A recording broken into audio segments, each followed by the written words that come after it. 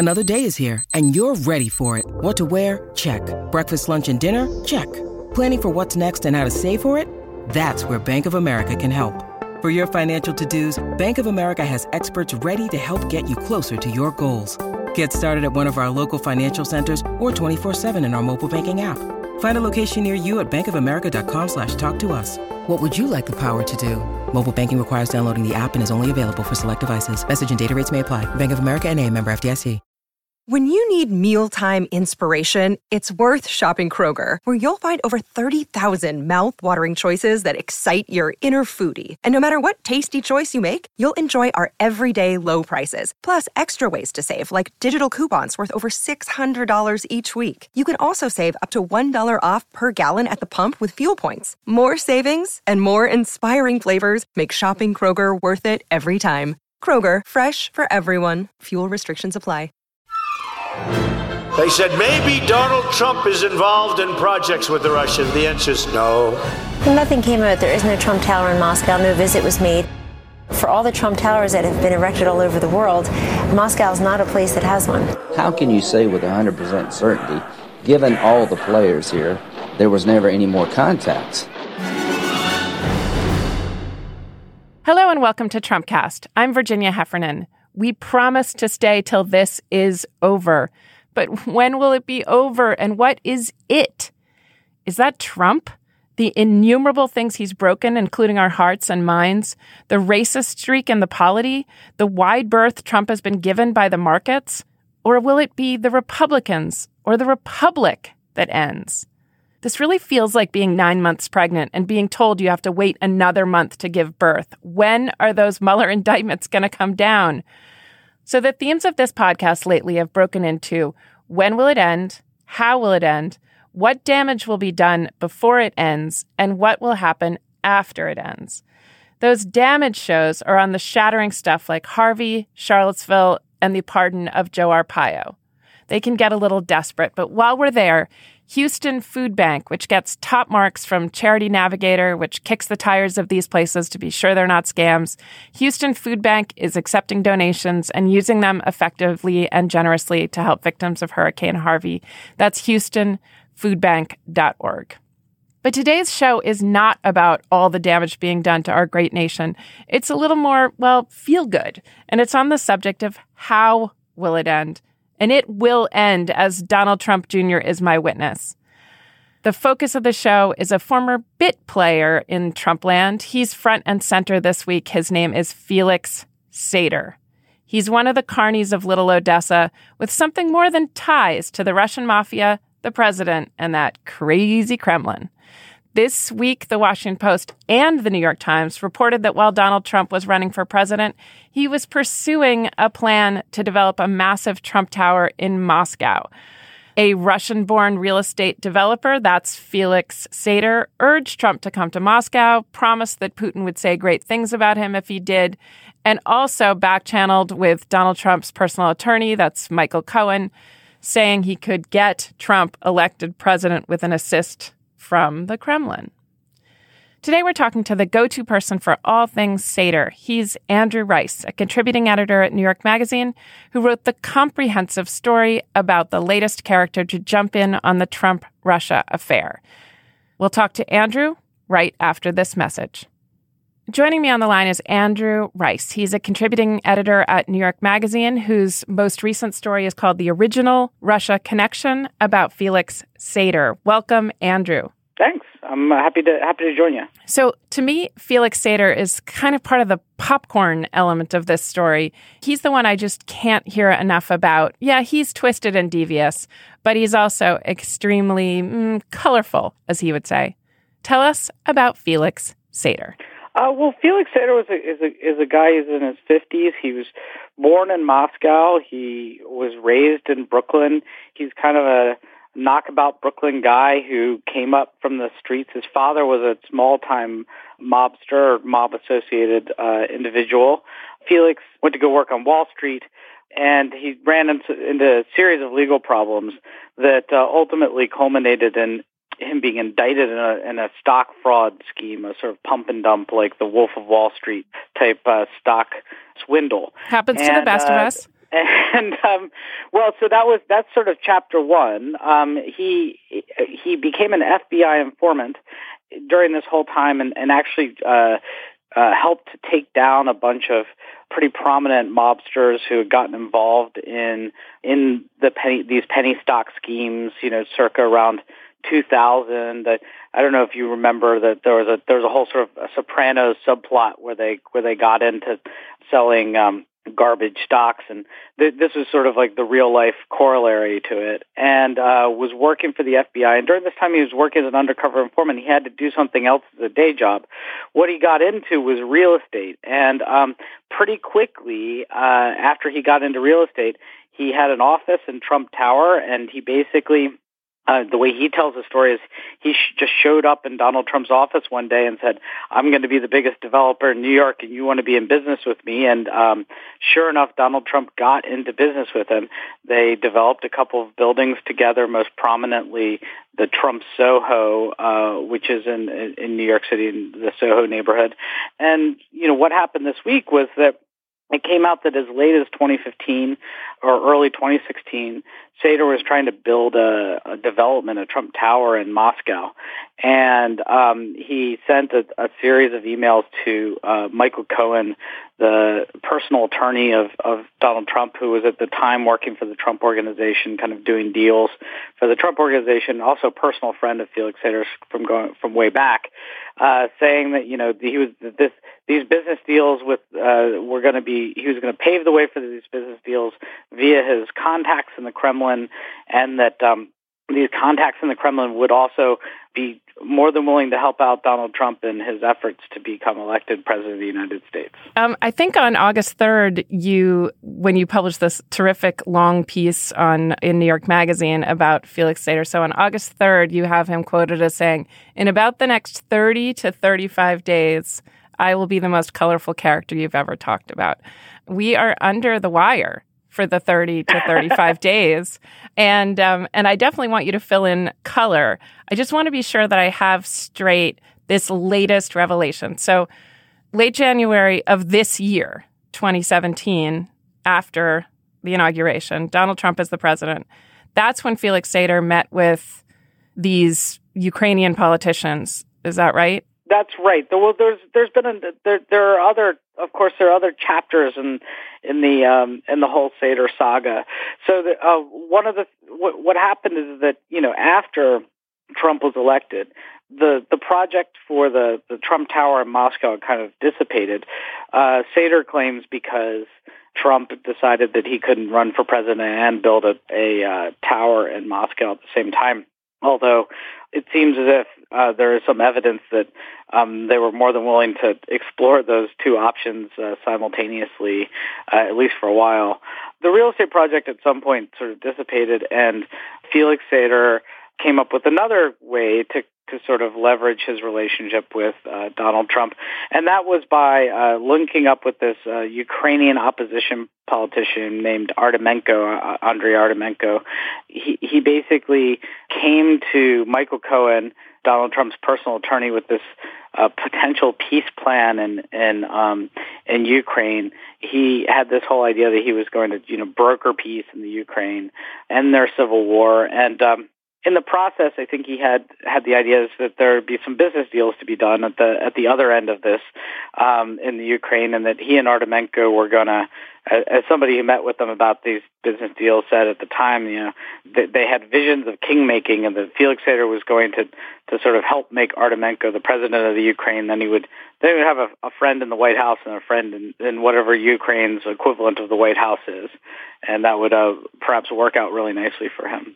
So why, when Donald Trump has worked fairly closely with Felix Sater, why would Donald Trump ever say he wouldn't, under oath, that he wouldn't know what Felix Sater looked like if they were in the same room? Well, I mean, I think that question sort of answers itself. All I can do, I can't say what the man remembers or doesn't remember. All I can say is, what the history is there, which is that Felix Sater for many years, really from 2002 until 2008, was doing business and dealing with Donald Trump on a Sater claims on a sort of like almost daily basis. They were speaking, and there's substantiation for that from other sources that basically the company that Sater was involved with, which is called Bayrock, was a very important development partner of Trump's during this time period of 2002 to 2008, when he was really kind of on the comeback trail because of really the success of The Apprentice, which started then, gave him all these opportunities to basically do what are called licensing deals, where instead of actually risking anything or investing any money, he would just basically license his name to developers, and those developers would go out and raise the money, build the buildings, and so on. It'd be called, the Trump Fort Lauderdale or the Trump Soho or the Trump Moscow. And the licensors, the developers would get his name first, so then they could use that as part of the deal. Right. And Sater referred to this as his Trump card, that his company basically specialized in doing these deals and was doing multiple ones, some in the United States. They were trying to do ones overseas as well. The point is that he was a pretty important business partner to Trump. He, by many accounts, took Donald Trump Jr. and Ivanka Trump on a trip to Moscow at Donald Trump Sr.'s request. He accompanied them, sort of like chaperoned them on the trip around Moscow.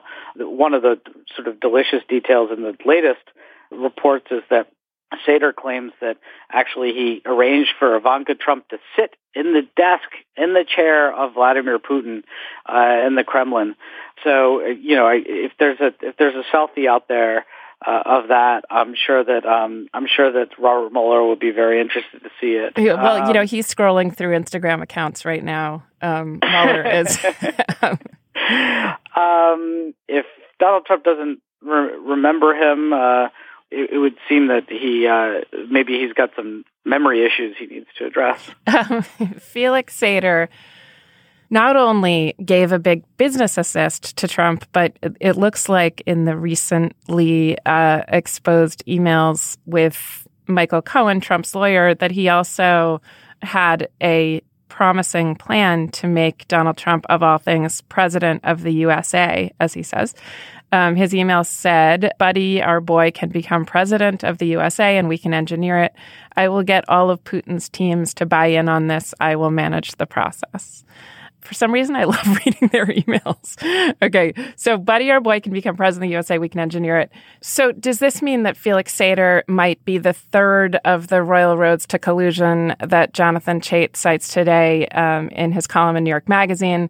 The first two, of course, are Don Jr.'s meeting with Paul Manafort, a couple of Russian agents, and Jared Kushner. And the second one is that Republican operative, Peter Smith, who I think is since deceased, made an effort through Russian hackers to obtain Hillary Clinton's emails. Just a refresher.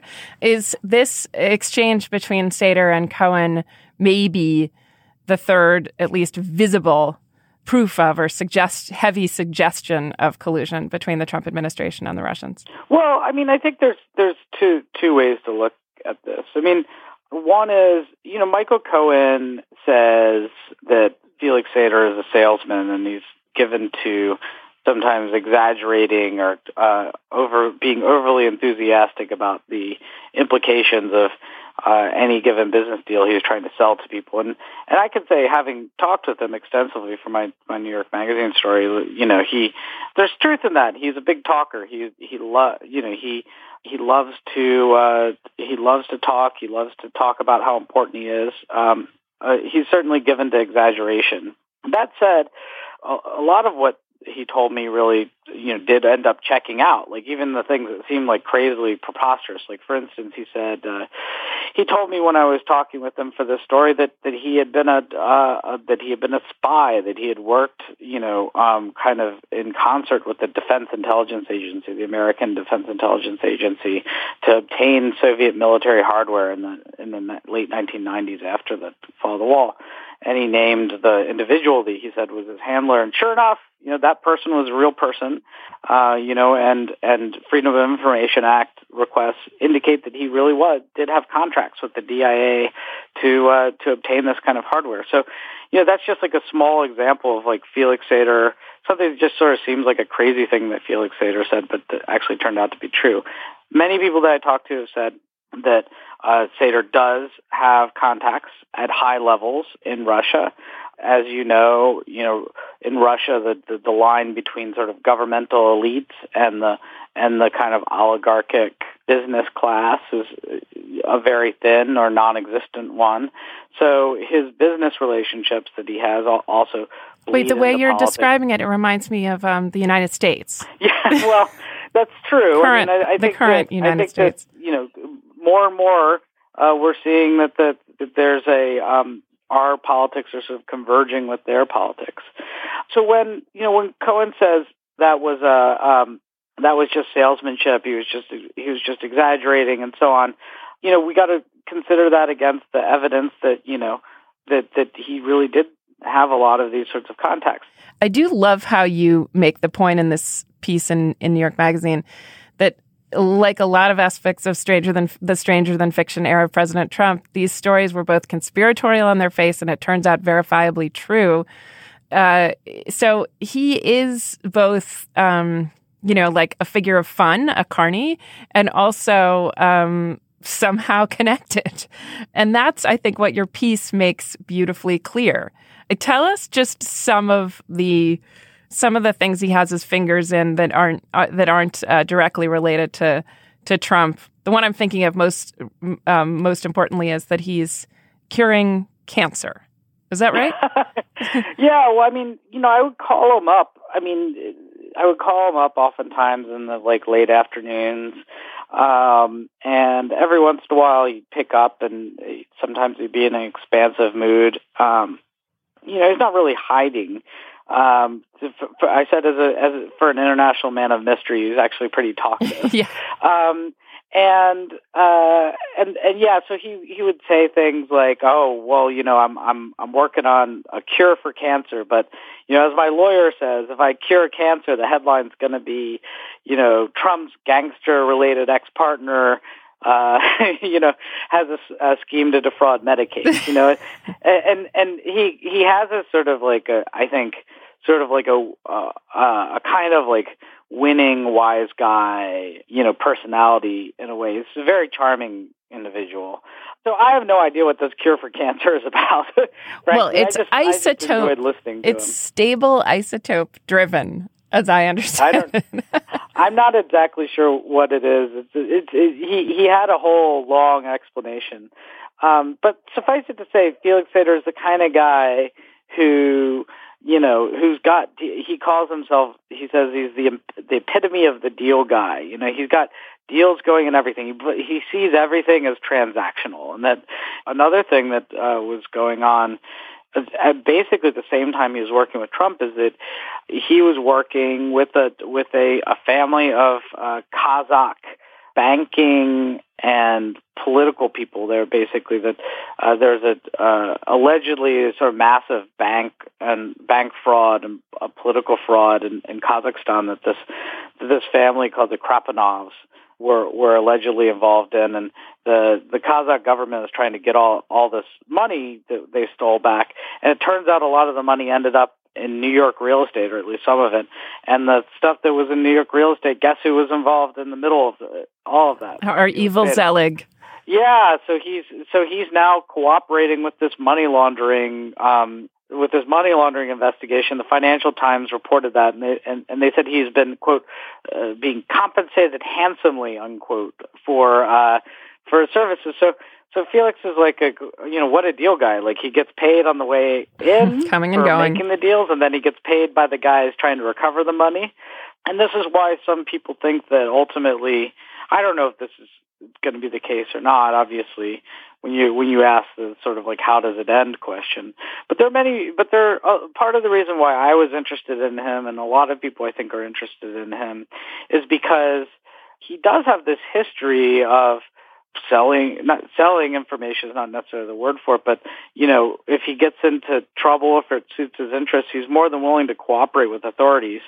So if you're Robert Mueller and looking at the cast of characters on Trump, and you wanted somebody to help guide you in terms of sort of understanding all these various different relationships, well, who better to talk to than a Russian-American business associate of Trump's who also happens to have been a long-time, highly valued FBI informant.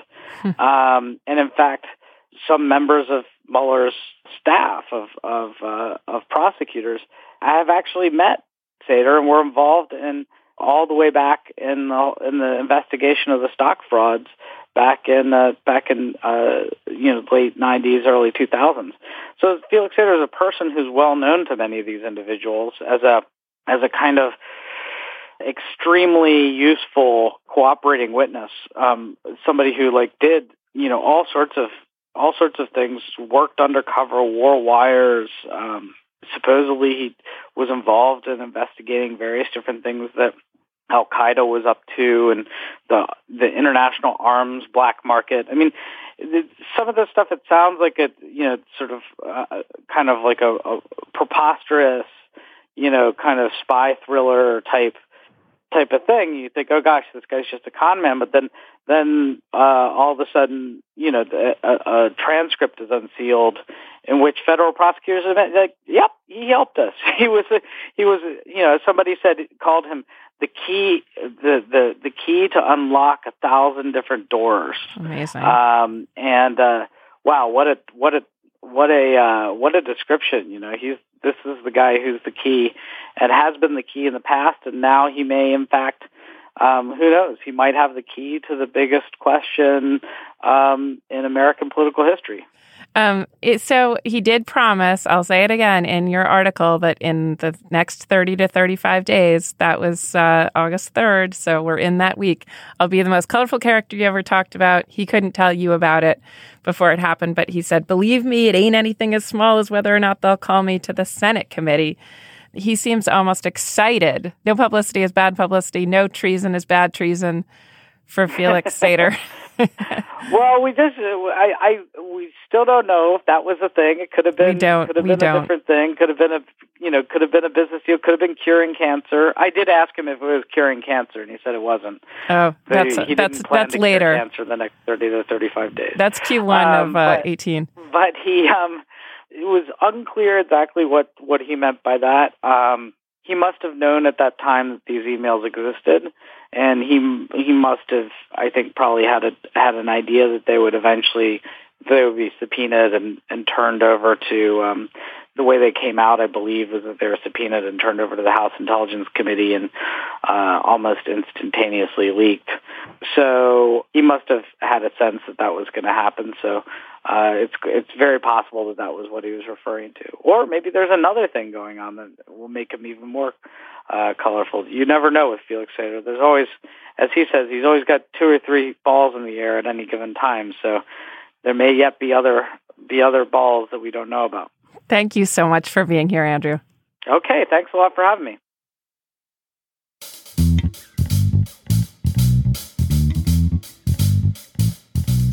And that's our show for today. Did you like it? If so, let us know by tweeting at us @RealTrumpCast. You can find the whole Trumpcast crew on Twitter. So again, just follow us @RealTrumpCast. Today's show was produced by Jason DeLeon, and I'm Virginia Heffernan. Thanks for listening to Trumpcast.